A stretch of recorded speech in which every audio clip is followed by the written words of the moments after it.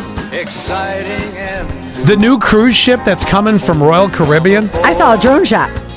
You saw what? A drone shot? This thing So I can see I'm looking down on it. This thing is almost as big as just building a bridge from the United States to Europe. It is so cool. It's a whole amusement park on there. Oh my gosh, they called it the Icon of the Sea. It is 5 times the size of the Titanic. Let's see. It'll be starting in January 2024. Tickets aren't bad either. How much?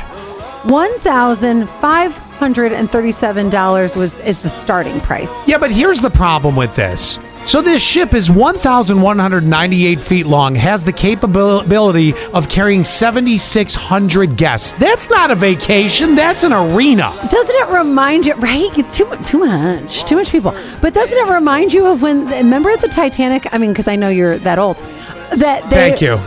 That they were like, this is the new, innovative, largest what they ship. did. Oh. It was unsinkable, the fastest ship in the world at the time, and all that. All right, so I'll give you a couple more for those that love the cruises. And Big Finish has 20 decks, 7 pools, and what Royal Caribbean calls 6 record-breaking water slides. That's cool. Let's see here. The Icon of the Sea is divided into 8 main areas.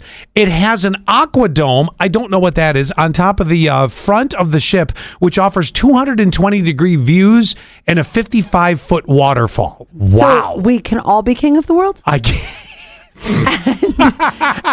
And also 9 whirlpools and an open-air central park with real foliage. Wow. So you don't feel like it's all city-like. Don't miss Chill Island with 4 pools and 8. Oh, here you go, Ellie. Swim up bar. Oh, yes. Nothing says vacation like a swim up bar, right? That's my bucket list of things is I just want to be somewhere there's a swim-up bar. Oh, my gosh. Why am I whining about it? I don't know. There's a dedicated family area called Surfside, so the little screaming brats won't get in your way. That works out nice. Oh, the Royal Promenade with ocean views. I'm just looking at it. This thing's unbelievable. The Royal Promenade isn't the movie theater?